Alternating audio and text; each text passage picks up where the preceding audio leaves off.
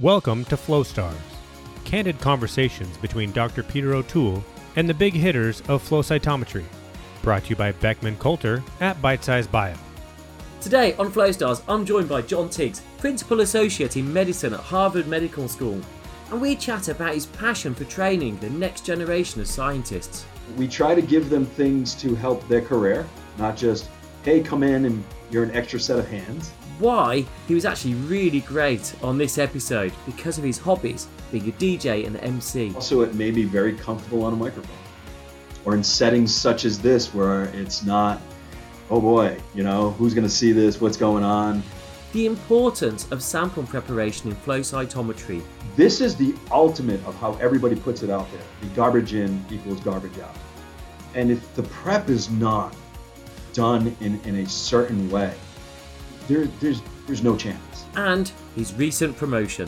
I was putting together my Harvard CV recently for a promotion. It's a good time. I will say it. I got it. Hey. I'm a principal associate in medicine for Harvard Medical School now. All in this episode of FlowStars.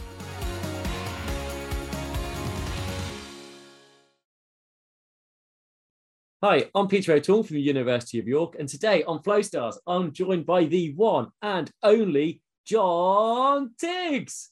John, hello, how are you? How are you, Peter? And thank you for the overwhelming. You know why that is, don't you, John? Because I believe that you are also a DJ and MC. So I thought beyond just your flow cytometry, I had to introduce you in no other way than to give you the proper MC introduction. So we will get to flow cytometry. John, how did you get into being a DJ and MC though? First of all, we'll start on the personal level.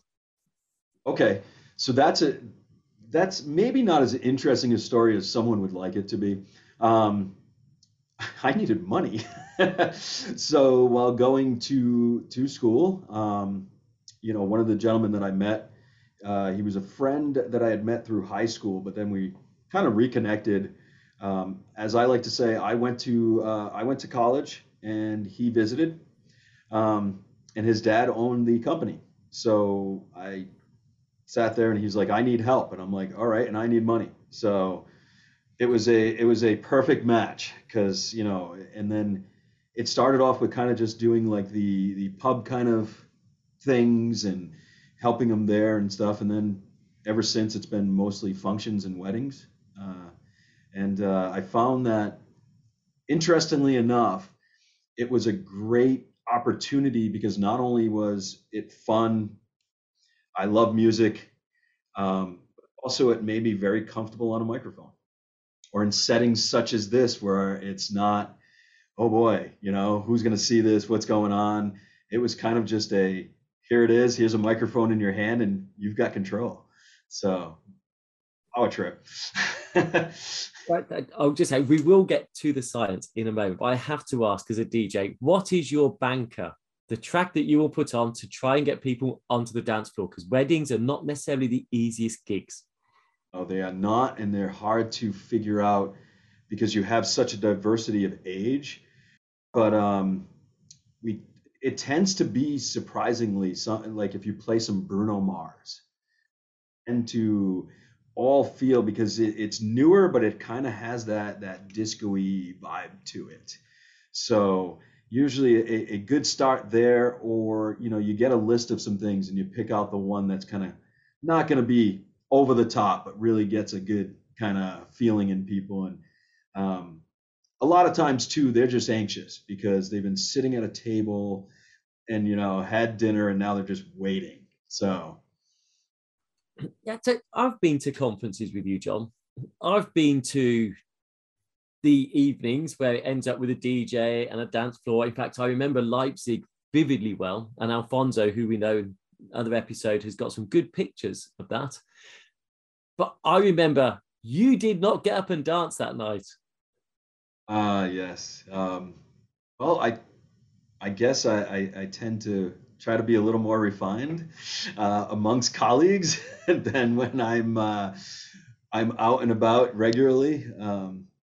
Because even just doing weddings and stuff, I find myself at times, dancing behind my sacred place there. And so I guess this half is all Irish. So if you're going back, if you're half Irish, where were you? Were you born in the US? I was born in the U.S. Yeah. So whereabouts? Rhode Island. So we are East Coast. Still live there because it is a slightly more fiscal answer to the Boston area. Working in academia and trying to live in Boston is difficult. It's expensive. It's on par with the New Yorks, the Londons, and San Francisco and stuff. So kind of born and raised there, and that's why the accent is this kind of half Massachusetts, half New York. We're sandwiched somewhere in between there. So I know. So you're at the Beth Israel Deaconess Medical Center, which is part of Harvard. Is that correct? Correct. We are a Harvard teaching hospital. Look at that. So how did you get into flow cytometry? So out of university, I worked for an immunology lab. And so it's called Roger Williams University Hospital, and it's part of Brown University. So I got a position there, and then they said, here's a flow cytometer. It was the FACS scan. And anything with electronics and stuff, I guess maybe that's the whole DJ part. The electronics and things were interesting to me. So I said, okay. And they said, do you want to try? Sure. And whether it was a fortuitous thing or not, I was really good at it. So had no idea what I was doing because I wasn't taught. I just sat down and started hitting buttons and became very kind of adept at it. And then next thing I know, they purchased what they call now a legacy MoFlow, and gave me that. The legacy MoFlow. Oh, it was like an erector set, right? You could put anything you wanted on that breadboard and just go. So I was going to ask later on, what is your favorite instrument you've ever had? I've got to say, in between, it was my MoFlow XDP because of the things that we tried on it. I mean, this is stuff, I guess, that would interest you from your microscopy standpoint. We actually placed a chameleon laser on that. Okay, so that's for the multiphoton, so for far red excitation, or to excite the UV dyes, but using a far red for those who are not with flow cytometry and coherent. Yes, so we had that, and from Coherent, and Coherent also gave me a laser stack. So we pigtailed in 561, 532, 450. We were playing with a bunch of weird laser lines, 808 I think there was, and then we had that 1080. And the 1080 I loved because it wasn't a simple alignment. See it. So for those who've never played with a chameleon laser or out in the IR range, you just can't see them. So it became very interesting on how we tried to align that. We used a Nikon camera because your little digital cameras, when you take photos, do it in an IR so they can actually pick up the laser beam. So we were aligning through all the focal points and stuff using the camera and kept taking pictures. So it was a very long process, but it was all because we were doing opto injection. So it was trying to kind of get the red blood cells to open, insert stuff inside, and then close them up. So it's because red blood cells tend to have this ability to form after they've been deformed. So that's what we were trying to do. And then we later found out that we were successful. We were able to actually get dye in. It was very bright, Lucifer yellow. What a wonderful for a dye. And so we were able to get that into the red blood cells. But we found out, we read an article that then said that opto injection with a 1080 laser had 2% success rate. and that if we had just used a violet, we would have a 75% rate. So we were able to actually do something. And I joke with my colleague. I said, yeah, I said, we were, I guess we can call ourselves the 1%ers because we at least did it once. But boy, were we barking up the wrong tree. That's I love the concept though. My background is red blood cell biochemistry, so I quite like the concept of actually punching a hole in it and watching it reseal. But yes, things with deformability through channels, so you get them to do this up and down channels and watch. And the more rigid they are, obviously during disease states, they won't go through, and they get stuck and stuff. So deformability, their vibrations. He believes their vibrations actually there is them talking to one another. And so what he did is he sent it to somebody to put it to music, so that each of the different vibrations were actually musical notes. So he was trying to get it that, say, when they got more rigid in like a sickle cell, if they could play the Darth Vader entrance theme. Oh, yeah. So this is what we do scientifically. We may it's slightly unorthodox, right? And I may have found my my kindred spirit in this world, because neither one of us thinks in a very straight line. Everything is, the crazier it is, the more likely we are to try it. So isn't that where you get the eureka moments and the big breakthroughs? yes, this is definitely where they happen. And if nothing else, it's a lot of fun. I'm not going to, flow cytometry is what we do, but staring at dots all the time is not necessarily, very stimulating over a long period of time. So within a 26-year career, I need something to keep the old mind and the wheels turning. So, discussed that earlier, I forget the little details because we're always looking at the big picture. I said we need to put it on the wall, a little sign that says, two things. It's a go or no go and la putanesca. Just throw everything at it and see kind of what's great, the egg roll principle. I was just going to ask, when did you use your first flow cytometer? And let's see, it would be back in 1996. 1996, and you've been practicing it for 20 years? Now it'll be 26 in mid-May. I'm just trying to strategically work out your age without actually asking straight out, how old are you? But I guess if you're about 47 anyway. Yep, I started flow when I was just about to turn 21. And I can honestly say that I've grown up in the cytometry. We're not so dissimilar in age, and I do know that I've gone going perfectly grey. You, on the other hand, have got a great reason for why you've not gone grey. You've actually just lost hair on the top of your head. Well, why is that? What is your excuse? I'd like to say, the classic job stress and stuff like that. But I also believe that the two young women I have in my life.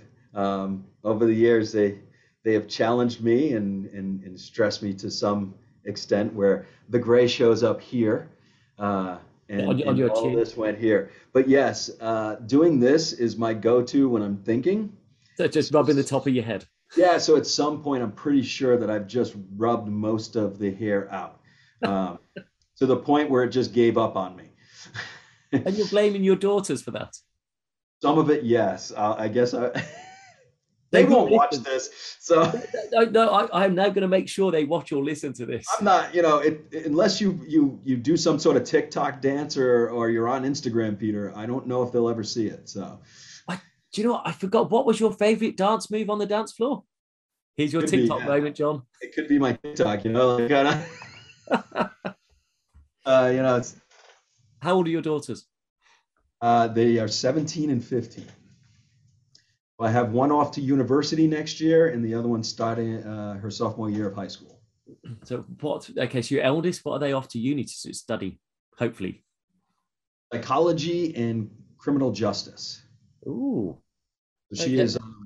she is off to it's Roger Williams University, and they are a law school. So she wants to practice law. Well, there's a wise lady to start with, because there's bound to be more pay in that than there is in.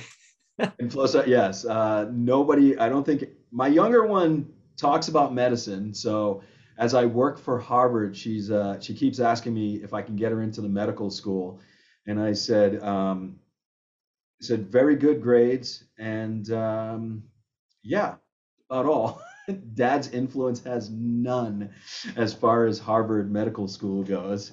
I said, they let me work here, but that they consider to be an honor and privilege.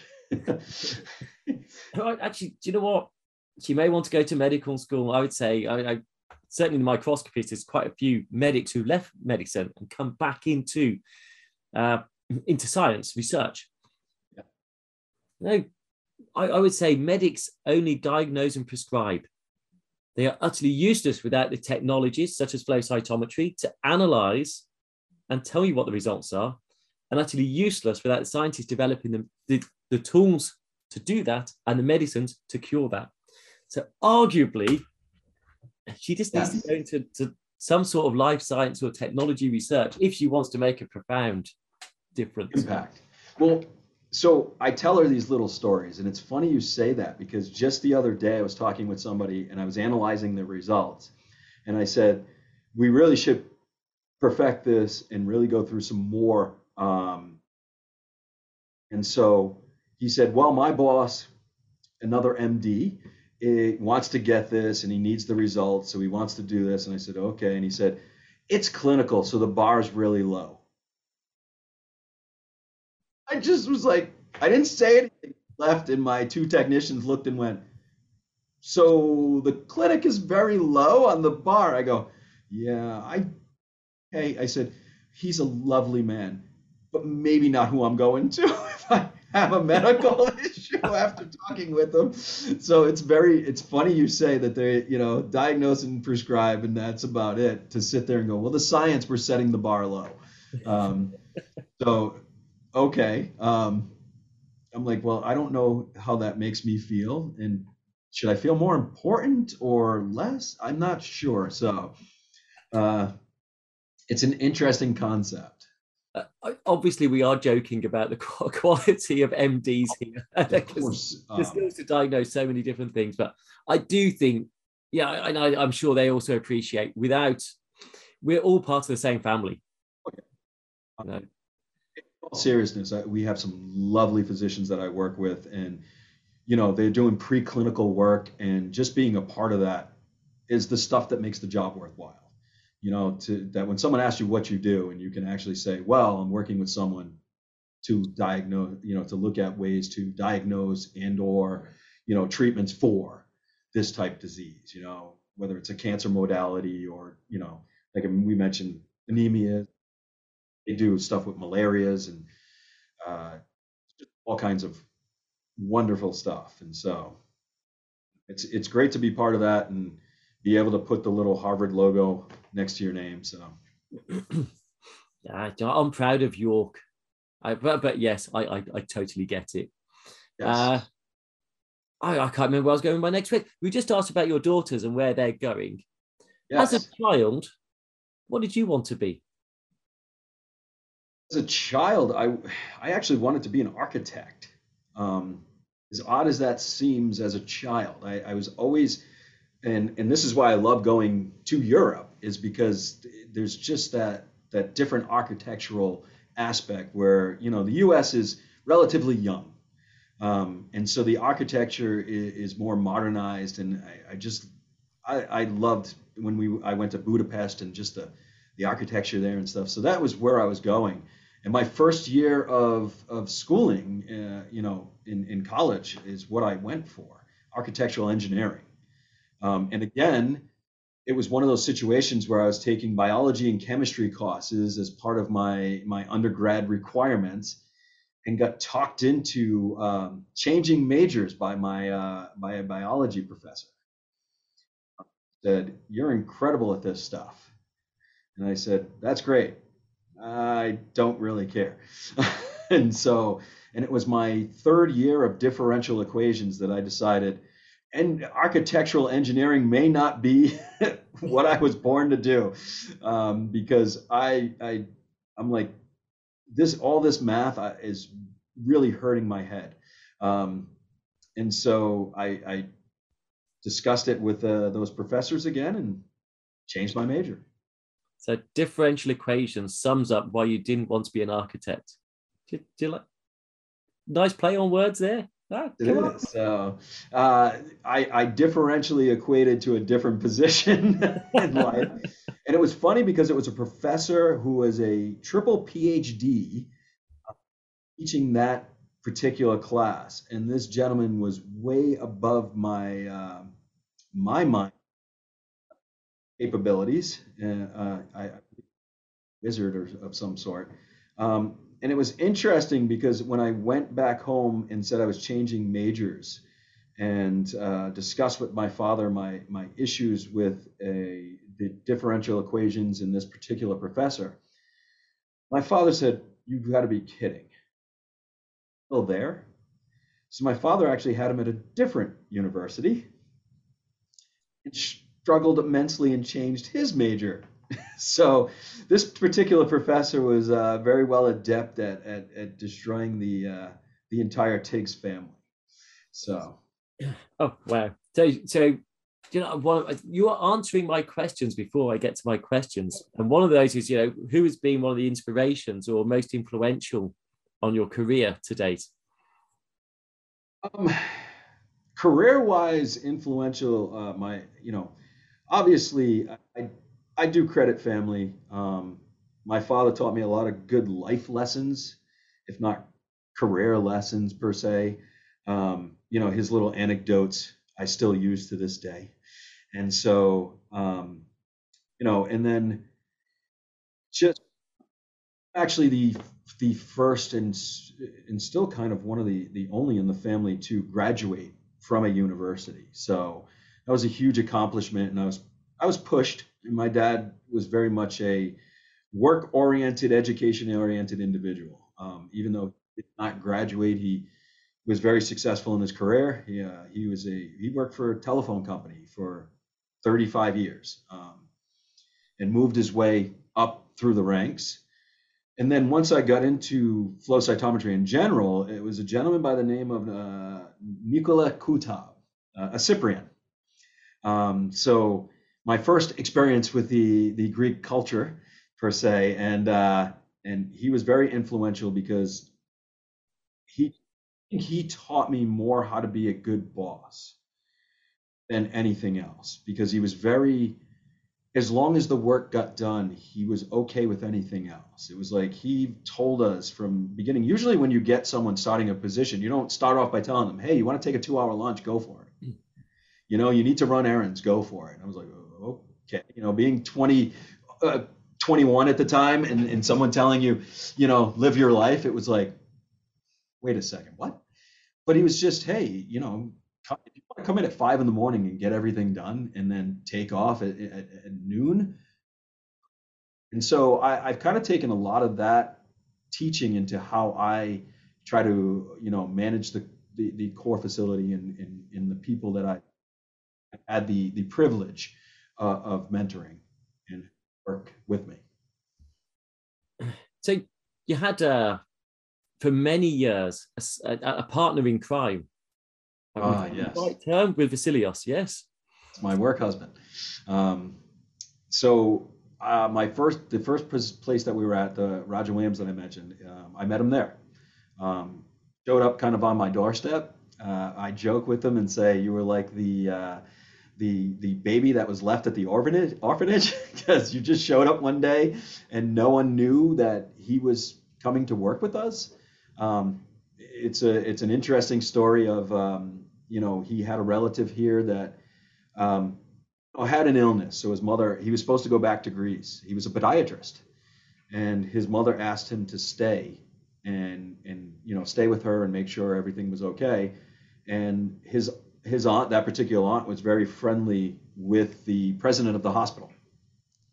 So the president of the hospital gave him a job that even my manager did not know was a position. So, and then we worked together. I moved to Beth Israel here, and he was in between what he was going to be doing next. I was talking with my wife via Facebook, and I said, I'm looking for somebody. So we came back, and so total, I think we worked together like 18 years.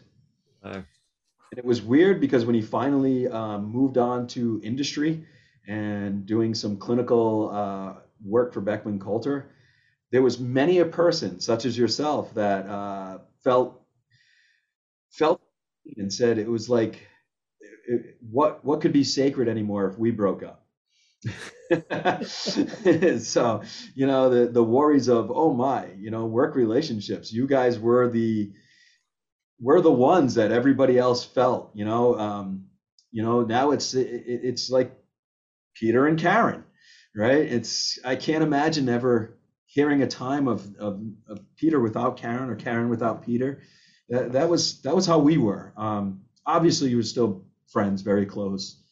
He's my younger daughter Kylie's godfather, so we're family. So that's not going to change. No, say hello to him when you. Definitely. Next time. His daughter was at my house yesterday, so hanging with my wife. That's very cool. I'm going to change that question. I'll come back to that one in a minute. Nanocytometry. So actually, I look, I don't do a lot of background research. I shouldn't need to do background research on you, John. I know you fairly well, but actually in your description is one of your areas of development of expertise is nanocytometry. What on earth is nanocytometry? I'd like to joke and say it's really small cytometers. I just thought it was something off Mork and Mindy. Nano. Yeah, he's nano, yes. Yes. Robin Williams is one of my favorites. So great reference. Wow.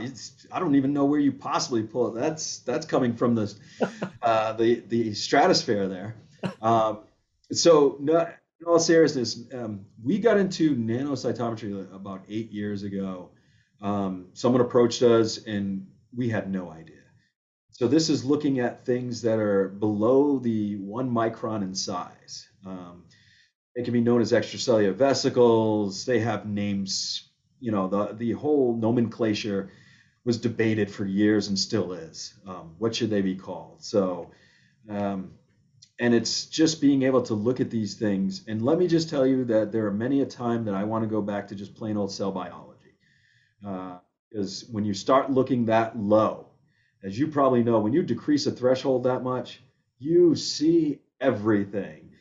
And your job becomes getting rid of all the extraneous materials. And that can be simply, you find out that people have contaminated, HBSS or any, PBS. I found out our Millipore water is pretty dirty considering, everything else. And so I think it's a wonderful, wonderful science.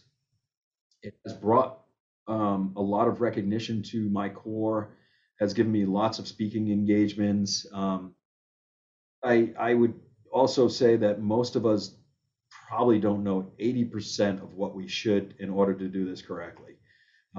Standardization in flow cytometry itself is problematic, that whole rigor and reproducibility. It is a nightmare to try to do this with, instruments that were not built for this. We're trying to use a hammer to do everything, to put in the screws. You say instruments aren't built for it. Light is not built for it. Yes. Isn't built for cytometry. I became extremely doing dark field microscopy. So dark field is one of those things that actually kind of works with these guys. When everything else is dark, you can see the little guys that are the only light. And so it's, for For those who are not familiar with dark field, I always think about it like Starry Night, right?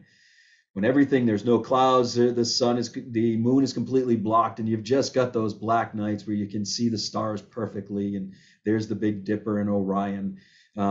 It works the same type way. And my microscopy guru, that's how he always describes it to us. He's like, it's like the Starry Night, and it's interesting. I'll ask you, this isn't supposed to be about you, but are you also big into astronomy? A lot of the microscopists I know love astronomy and the telescopes. And... Not massively into astronomy. Certainly, I know my constellations, and I'll do a bit of stargazing occasionally. Bizarrely, Chris Lintop we have a program called Sky at Night in the UK. And the presenter of that is Chris Lintop, who's actually also a guest of the podcast series called The Microscopist with us. And this is the crossover between the astronomy and the sciences. And to actually understand the universe better, he started something called Zooniverse, where you use citizen science to start helping analyze all this data. Mine's loads of data, and a computer can't do it. You need to train the computer, so you need the human input. So he's got thousands, probably hundreds of thousands of volunteers doing this. But of course, microscopy needs the same help. And so then Zooniverse now has a project for essentially called Etcherscale with Lucy Collington, Chris Petty, Mark down in London, that do just this. And there are loads of volunteers out there helping solve cancer by just literally drawing round images, because a computer cannot do it as accurately as a human. So no, not astronomy a little bit, but it certainly has those relations through, and maybe bird watching is more my thing. So I still have the telescope that I can use for both. Okay, because one of our big things eventually is to take a pilgrimage to one of these, super telescopes, whether in Africa or I think there's one in Peru. So the two of us are like, one day, this is where we need to go. So it's interesting how all these things wrap in, like you said, tie into one another, and how just the interest in optics itself spans so much, and just, and how it gets the juices flowing. I mean, my table's usually cluttered. They cleaned it behind me for today. It's usually cluttered with photonics magazines and spectra and all these little fun things that I think when I'm on the train reading, the individuals are like, what is going on here? Because it's just, I don't know. I guess certain things nerd me out. I realized that this passion when Saito was in Edinburgh, but I went over to Glasgow where the Coherent factory is. Yep. And when I actually came back from it, I called the family and was talking to my wife and my two daughters, and was like, oh my God, I went to the laser manufacturing facility for Coherent, and they had all these lasers there, and they were talking about, how they can manipulate, the neurons and all this fun stuff within the mice and the brain, and how these technologies can really, with Parkinson's and all this. And I was just going off for like about a 10-minute monologue. And at the end they went, huh? And I'm like, oh man, I just kind of nerded out. I said, I got to realize this isn't your Disneyland. This is my Disneyland. And they're like, yeah, because I was like, you need to come and you need to see this stuff. And they're like, doesn't sound like a very fun vacation. No, but very much a busman's holiday. I think if you call it in the UK, where you go off and do a similar job but on your holiday when you go overseas. I liked your analogy to astronomy, actually, because even going back to nanocytometry, I used the analogy of the stars, of signal to noise. You can see very few stars when there's lots of light being scattered in the sky. In fact, you can't see a single star in daylight just because it's the light scattering. But your fluorescence is still shining going out, or in the astronomer's case, the star is still shining. Same amount of light. It's not changed. You just cannot see it over that background. But for nanocytometry, it's all the other particles that are getting in the way of those really faint stars that are interfering with the image. And this is what scares me about nanocytometry. This is what I hate, the fact we can get so small, and for bacteria and so many V's, we can see them, but there's always going to be particles. It's not black and white. It's not that all of this size. There's a slope into the noise, and we can't see them all. And I really struggle to cope with knowing I can't see everything on my cytometer or microscope, whichever way it is. Yeah, I think that is the most frustrating part, and I'm sure that seriously has contributed to some of that hair loss we spoke of, is just trying to figure out, always trying to figure out, how can I really get that signal to noise to be better? How can I eliminate more dark noise? And this is the ultimate of how everybody puts it out there. The garbage in equals garbage out. And if the prep is not done in a certain way, there's no chance. I mean, there's some kind of, okay, let me see if I can save your sample when you're talking about cellular biology. There's nothing. I mean, if you are not, I like to tell people, I said, you're trying to get donors, right? But you're really worried about, hey man, what did you eat today? Have you had a latte? Your lipoproteins, like your apolipoproteins, that you can see cloudy layer that just sits there. And then once you get rid of that, you're talking about chylomicrons, which span the entire size range of extracellular vesicles. And again, more lipoproteins, and you can generate micelles. And so it's just horrible kind of thing. And companies are on this kind of arms race of who can put out these products. And so size exclusion chromatography has become this kind of go-to thing, where ultracentrifugation was a huge thing, right? And then people came about and said, no, there's problems there. And then size exclusion became a thing, and it was like, well, there's problems there. And then it was like, well, what about, flow fractionation and stuff? Well, there's some problems. So now you read papers that are like, okay, we did 3 processes. Yeah. And like you said, now I can kind of see things and I know it's clean, but I lost 80% of anything that could possibly be useful. And so every single, I don't know how many of these nano talks that you may have attended or on a webinar, almost everyone in some slide has the iceberg. And we can only see the tip of the iceberg. And so I like to think that we're getting a little bit lower and we're starting to see things that are more interesting. And I like to think that some of our work has been instrumental to that. Why not? Why can't I think that? Doing science. Oh, I've just had a brainwave. But do you know what? I'll talk to you when we finish that, John, on that one, because we'll keep that one till afterwards. I've just had a thought on that. I think what's really, nanocytometry, and it's not just nanocytometry that struggles. It shows that technology has evolved really rapidly over the last 20 years. And there's still such a long way to go. There's so much still to develop instrumentation-wise, probe-wise, and to understand, so research-wise. And actually anyone listening who's a new scientist coming in and wondering where careers are, wow, there's so much still to be learned and developed in this area. I think 10 years ago, I was thinking cytometry may burn out. Other technologies are coming to the fore. And oh my goodness, it didn't burn out. It kind of just had a little plateau and then it's rocketed again. And if you look back in time, it took off from the zero and it started with a plateau and then went up, then plateaued, then went up and plateaued. And it's up. And the gaps in the market mean there's still plenty of rapid rises still to come. So we're good until our pensions. I think there's when I look at it, I think it's twofold. You could, I think one is, we're very good salespeople. So while flow, like you say, there was this level, is we started getting the immunologists to be like, hey, without us, you can't figure anything out. And so we need you to push the companies to start making ways to look at multitude of things simultaneously. So 30, 40 colors.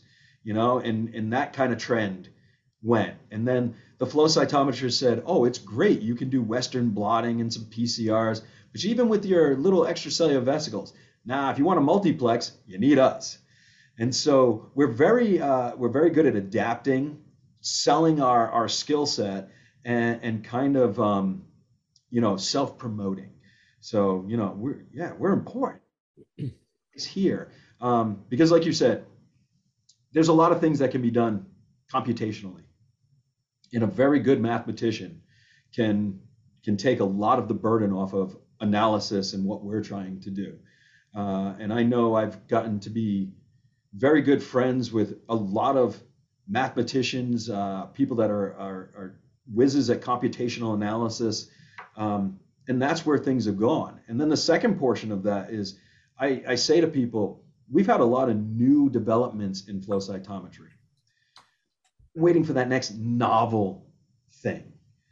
I kind of caveat that by saying new means that it's just the technology and we're using it for a different purpose.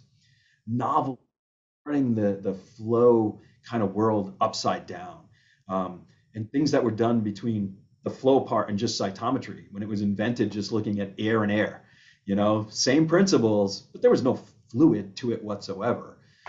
It was looking at for aerosolization in things of that nature. So I'm like, what would be that next kind of over? Do we lose the fluids again?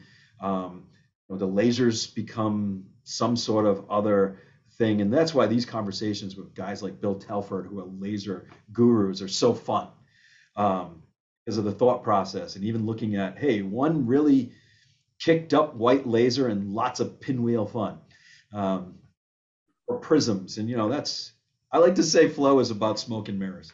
So yeah, I can't see us putting our electron beam through the flow cytometer just yet, but never say never. Never say never. Say never. Changing tack a little bit. What has been the most challenging or difficult time you've had in your career to date? I say to date, doesn't mean you're going to get more difficult times coming forward. Something I didn't. At 11 o'clock, someone will be giving you a little piece of pink paper and a cardboard box to put your stuff in. No, seriously, I think the most difficult aspect, and I think a lot of people have the same thing, and we mentioned it, is the revolving door. It's great to meet a bunch of people, but I'm the kind of person that, I put a lot of stock in relationships and put a lot of stock into, meeting people and learning about them and understanding their goals and stuff. And so when they leave, it's almost, over the years, it's like little pieces of you are taken with them. And so whether it be someone that's worked with me directly within the Corps, I was putting together my Harvard CV recently for a promotion. It's a good time. I will say it. I got it. Hey. I'm a principal associate in medicine for Harvard Medical School now. Congratulations. Yeah, thank you. And part of that was a list of mentees. That was a huge thing they wanted to see. And just looking at that list, it kind of hit me. Wow, look at all the individuals. And it wasn't so much like, look at all the individuals that I've had some influence on. It was more, look at all the individuals that have been part of my life and now have moved on. And that's difficult. That is a very difficult part, just seeing them all go over time. And that's the nature of the beast. I get it. But, some have come back. It's been great. Seeing them again in different positions and being able to interact with them in a different level. But, we said we'd talk about it later, but, individuals that you've sent along the way from York, like this gentleman, Andy Stone, Harry Potter lookalike contest winner. He loves that one. But he embraces it. He dresses up like that for Halloween, he said. But individuals like that. That's not dressing up, is it? If he already looks like it. No, I guess it's not. I guess it's just putting on a scarf at some point. But he's such a wonderful individual, and I use that as an example that, eventually he will come back to York. He wants to go back to England and the UK. And so just the 6 months that I've spent working on nanocytometry with him and just getting to know him is unbelievable. I actually have a Christmas card sitting above here of Andy and his significant other and his kitty. So you make relationships with these individuals, and it just becomes more and more difficult to lose them. And on that, hey, Andy, if you're listening or watching this, where's my Christmas card? Just out of interest. Yeah, yes. You'll be back to York at some point, so mate, get that card sent. He said it was in the mail. Hold on. Let me see. He wants to know if you moved. He thinks that may have run the problem. Thinking about those are some of the more challenging times. It's sort of losing a bit of you each time they go. Do you feel the same about? We've talked about this in the past. It's quite interesting to hear your views on this, about your attachment to the facility itself as well. Yeah, so I think that's it. We've started talking about this in the past, and I'm sure others have the same. When I came to Beth Israel, we were a fax scan and an FC 500 facility with a one employee for the flow core, the guy they hired, and hundreds of users for 2 instruments. And so to this day, we've moved to a new building about 10 years ago, built a wonderful facility. We now have, it's myself, and we have employees. There's 1 open position still, and I have 3 interns all working in the core on projects. So, John, how many staff did you say you have currently working? 2. Say again. Sorry, you broke up there. Oh, sorry. We have 2 employees, 2 technicians, 1 open position, so there should be 3, but there are 3 interns from a local university. So you're about 6 staff currently working in the lab. Interns, though, tend to be more. They learn the flow cytometry. They do work along with the researchers, but they have projects that we give them to assist on. And it's great because they love it. We have a young lady who's leaving us in May. She's been with us for 2 years as an intern. She's getting a job in industry, but she will leave with being first author on 2 papers and a co-author on another paper. Wow. So we try to give them things to help their career, not just, hey, come in and you're an extra set of hands. And so that's great. But again, even with them, it's like, because of their age and my age now, it's like children, right? It's like watching your children. And while, like we said, it hurts and it's a little piece of you that goes, there's also a sense of pride, in that feeling that they got something from you and will take that along in their careers. So it's interesting. There's, as you said, dynamics, and the same thing. If I ever decide to leave this facility for, I don't know, what might be greener pastures, or someone finally convinces me that the industry is not the dark side, then I would love to see someone here who, I feel is just as dedicated.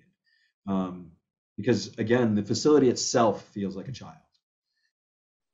Saw it and brought it from a baby right up into its now adulthood, and that they can maintain the quality and even hopefully, as you know, and we've discussed, it's not just about status quo. It's the next person who can push it to a higher level. You always want to see the people that you mentor go beyond. Maybe it's just me, but I always want to see them better than I am. I have no problem with that. I don't have an ego in that sense of, oh my, someone I trained is better than me. No, I think if they're not, I haven't done my job. And so I see my job as an educator and a mentor, not just the guy who looks at some instruments and they laugh at when I take them apart. So I'm gonna think about this. You've got all this time. Some quick fire questions for you. Okay. Early bird or night owl? Night owl. DJ. obvious. Neat or messy? Organized confusion. Organized confusion. Okay. PC or Mac? Mac. Oh, McDonald's or Burger King? Burger King? Yes. Oh, They give out little paper crowns. that's a, I'm not going to go there. Tea or coffee? Coffee. Coffee. Wine or beer? Beer. Beer. Okay. Chocolate or cheese? Sorry, give us an before it, John. Just keep breaking up there. Chocolate or cheese? Cheese. Cheese. So sweet or savory? I'm going to guess savory. Savory. Definitely. Okay. TV or book? Was that a book? Yes, a book. I like. So what are you reading at the moment? So I'm waiting upon reading once my my technician Brandy is done with the Witcher series. So I have watched it, but I have not read the books. So previously for me was any crime novel. Some of them being so I guess whether it's good or not, I have this infatuation with the Criminal Mind or your serial killers, and so sitting there going, I don't know if it's just the biology aspects, but I'd love to see kind of brain pulses and scans of these individuals. So, and some of the books have it in it, so it's very interesting. It's intriguing. So that's where your daughter gets it from, I guess. Then. Yes, they have. So my younger daughter is actually, she likes watching, but she's read like the whole Harry Potter series like 3 times. And she actually, from last time I was in Dublin and I had the kids with me, she actually bought a book on the famous Irish criminals and from like Kilmarnie jail. So, which was very intriguing to me. So, and she bought it with money that she won off of an individual by the name of Tidar. Okay. Winning money from Tidar in a pub was not difficult.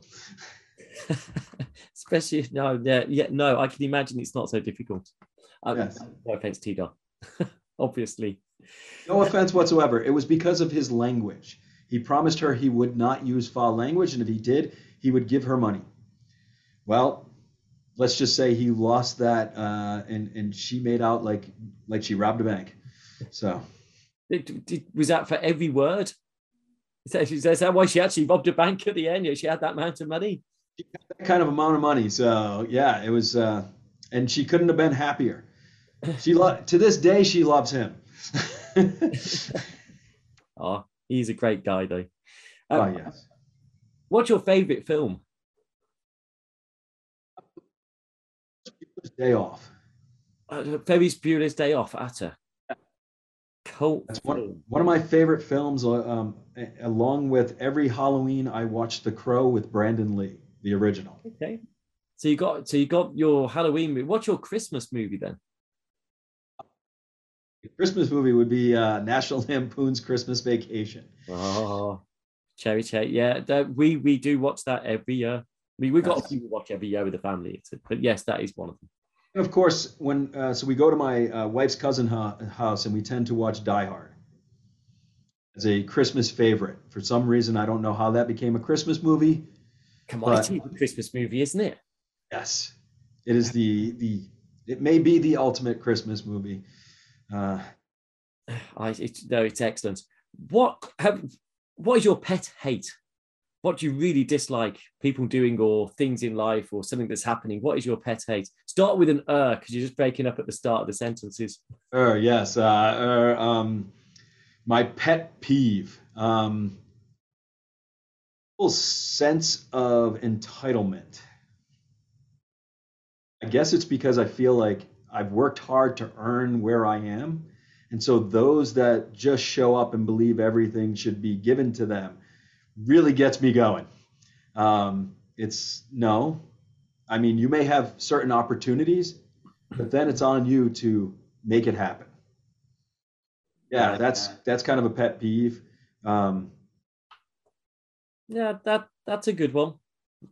I can see that if you support a football team that I support, I think a lot of our players seem to have that sense of entitlement that really they are not delivering. What about, do you have any bad habits? Bad habits is I get that whole distraction thing very easily. I tend to be thinking of 10 to 15 things at all times. And this sometimes drives individuals that I need to get things accomplished crazy because they're like, well, you just told me to do. Yeah. Forget that for the moment. And I just thought of this one. And so that's a really bad habit. And then my wife hates the fact that when I get nervous or a little bit upset, I chew the inside of my lip. And so she knows and says, she'll look at me and be like, if you're angry, just say so. I'm like, I'm fine. She's like, well, then why are you chewing your lip? It's a tell, I guess. It may not be a bad habit. It might just be, if you play poker with me, look for the chewing of the lip. I was just thinking of that. When you've gambled on the wrong hand, just look for that lip chewing. But now we know that you could be bluffing. Yes, there we go. Maybe I just put that out there. That's not so good at that point. We are nearly out of time, and I've got a few more questions I really want to ask you. First of all, what do you do to chill out after a difficult day, after rubbing off all the top of your hair that you keep doing with your daughters or with work and losing your mentees, as it were? What do you do to chill out at home? Chill out for me is hitting the gym. I get to work off all the excess energy and stress. So my younger daughter, she has become a gym rat. So even when I think I don't want to go, I go. So she does that. And then I love to play basketball. I've been playing since I hadn't picked up a basketball until I was like 14. And it was just on someone needed an extra warm body. And then I just because I was always a football player. I was playing soccer here in the States, and this is why I still like it, and people think that's weird for an American. I'm like, yeah, but I played the sport. But then I started playing basketball, and it was a lot easier to find, a couple of guys to play basketball than it was to find a few people to go and just to pick up soccer games. So, soccer's still better. Sorry, that's a personal opinion. You do work now. We started to branch out. We've talked about teaching, mentoring, but you're also thinking community-wise, networking and being responsible. So you're now doing work with the ABRF. So do you want to describe what the ABRF is? I know what we have, the CTLS, and actually I've been part of the international committee for ABRF as well. But you're more involved with that now. So go on, just introduce ABRF and what you're doing at the moment. Okay, so the ABRF is the American Biomolecular Resource Federation. Very fancy term, I guess, which is a group that kind of, as you know, from your experiences, cores in general. So for management and all the particular cores. And I belong to the flow cytometry research group of individuals that we put projects together. So same thing as writing grants. You write, a grant to the society to see about, what you'll actually fund with papers in mind, manuscripts. So the thing I'm involved with them right now in is looking at a technology and technical pathway to a core facility. So working with local community colleges or, universities to set up a program so that individuals aren't just coming to a core saying, oh, well, I did the biology requirements. It's going to a core having core skills. And that entails, which I worked with the group to say, well, we need to add in there the management portion. So that's what we were saying. The individual who not only knows the technology, but knows the people skills, knows the salesmanship, knows how networking and company relations can benefit, and understanding budgets. And, why can't I hire 6 people to work in the core? We'd be more efficient. Well, the budget says, no, you will not. So, and also understanding how to work that budget to get what you actually need. So it's a wonderful kind of thing that I'm happy to be, involved in. And also the group is working on how to get people to actually do titrations. And also what happens if you're sorting larger cells on your normal sorter. So, people don't, they say which I agree with 100%. People don't take in consideration that you're using a 3 micron bead to set up any kind of drop delay. But what happens when you start shoving things the size of my head through a nozzle, even a larger nozzle? How does that affect side streams and everything else? So yeah, we use that analogy all the time. The size of my head and the brightness. I can describe nanocytometry by how the light hits off the top of my head. So that's like, look, you've got 2 laser lights going on as well. So you've got two. Yeah. Yes, we have 2 laser lights, so it's good. I've got side scatter and back scatter going on. So I just going back to the finances side. So many core staff don't like the finances. Ultimately, it's what empowers us. I actually think it's yes, it's a pain. Yes, it's difficult. Yes, it feels awkward. But I do think when finances are put properly into place, it can make a profound difference to how a facility can really operate, because you can justify, users are justifying it. You don't have to have it because people say, oh, yes, we want it. People are really putting their money, it's voting with their money. If they need that facility, they need that staff. It's tremendously empowering. I think for the ABRF, just like CTLS, and actually even with the Royal Microscopical Society, we even teach courses on facility management, for people wanting to go into this sort of career path. Because I saw that on LinkedIn for CTLS, that they have an actual couple of day intensive course on the business portions of a core.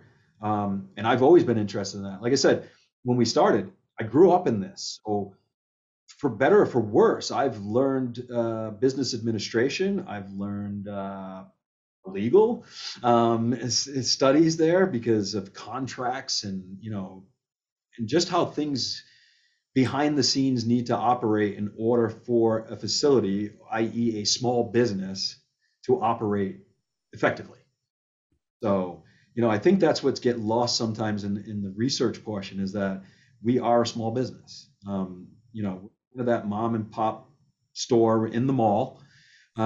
You've got the big entities of the clinical and things that are bringing money to the hospital, and you've got your little portion of it as people are walking through, and you're trying to get them to come into your little shop and stay relevant and financially sound. So it's an interesting, I always tell people that, and they go, that's an interesting way to look at things. And I'm like, well, we are.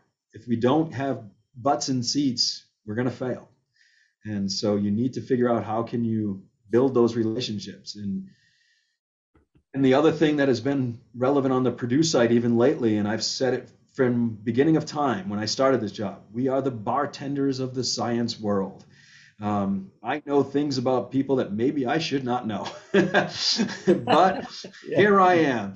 And I've been asked for advice on so many different topics, that we could do an entire other session just on us going back and forth on what's the strangest thing you've ever been asked. Yeah, the bartender, the agony aunt, or yes. Very much so. John, we are up to the hour. So I'm going to say, actually, I don't know, you said the bartender, but I'd also say through listening to this and the diversity of your career, your job is, I've also got the teacher, the businessman, the legal man, the accountant, the DJ stroke MC, the family man, but maybe most importantly, the scientist that's there. John, it's been great catching up with you today. It really has. Great, and I can't wait to actually be able to see you in person. Wow. So yes. We can share some more stories and a pint together. No, there's no point coming over on the RMS facilities meeting because you know it already. We need to think of another event. We'll hook up soon. Yes. But for those that are watching the Flow Stars, do go back, watch the other ones in the other series that are out there as well. There's some great speakers, including Alfonso, who you've heard a lot about today. Don't forget forget to subscribe to the channels. And John, as always, utterly brilliant. Thank you. Thank you too, Peter. It was an honor.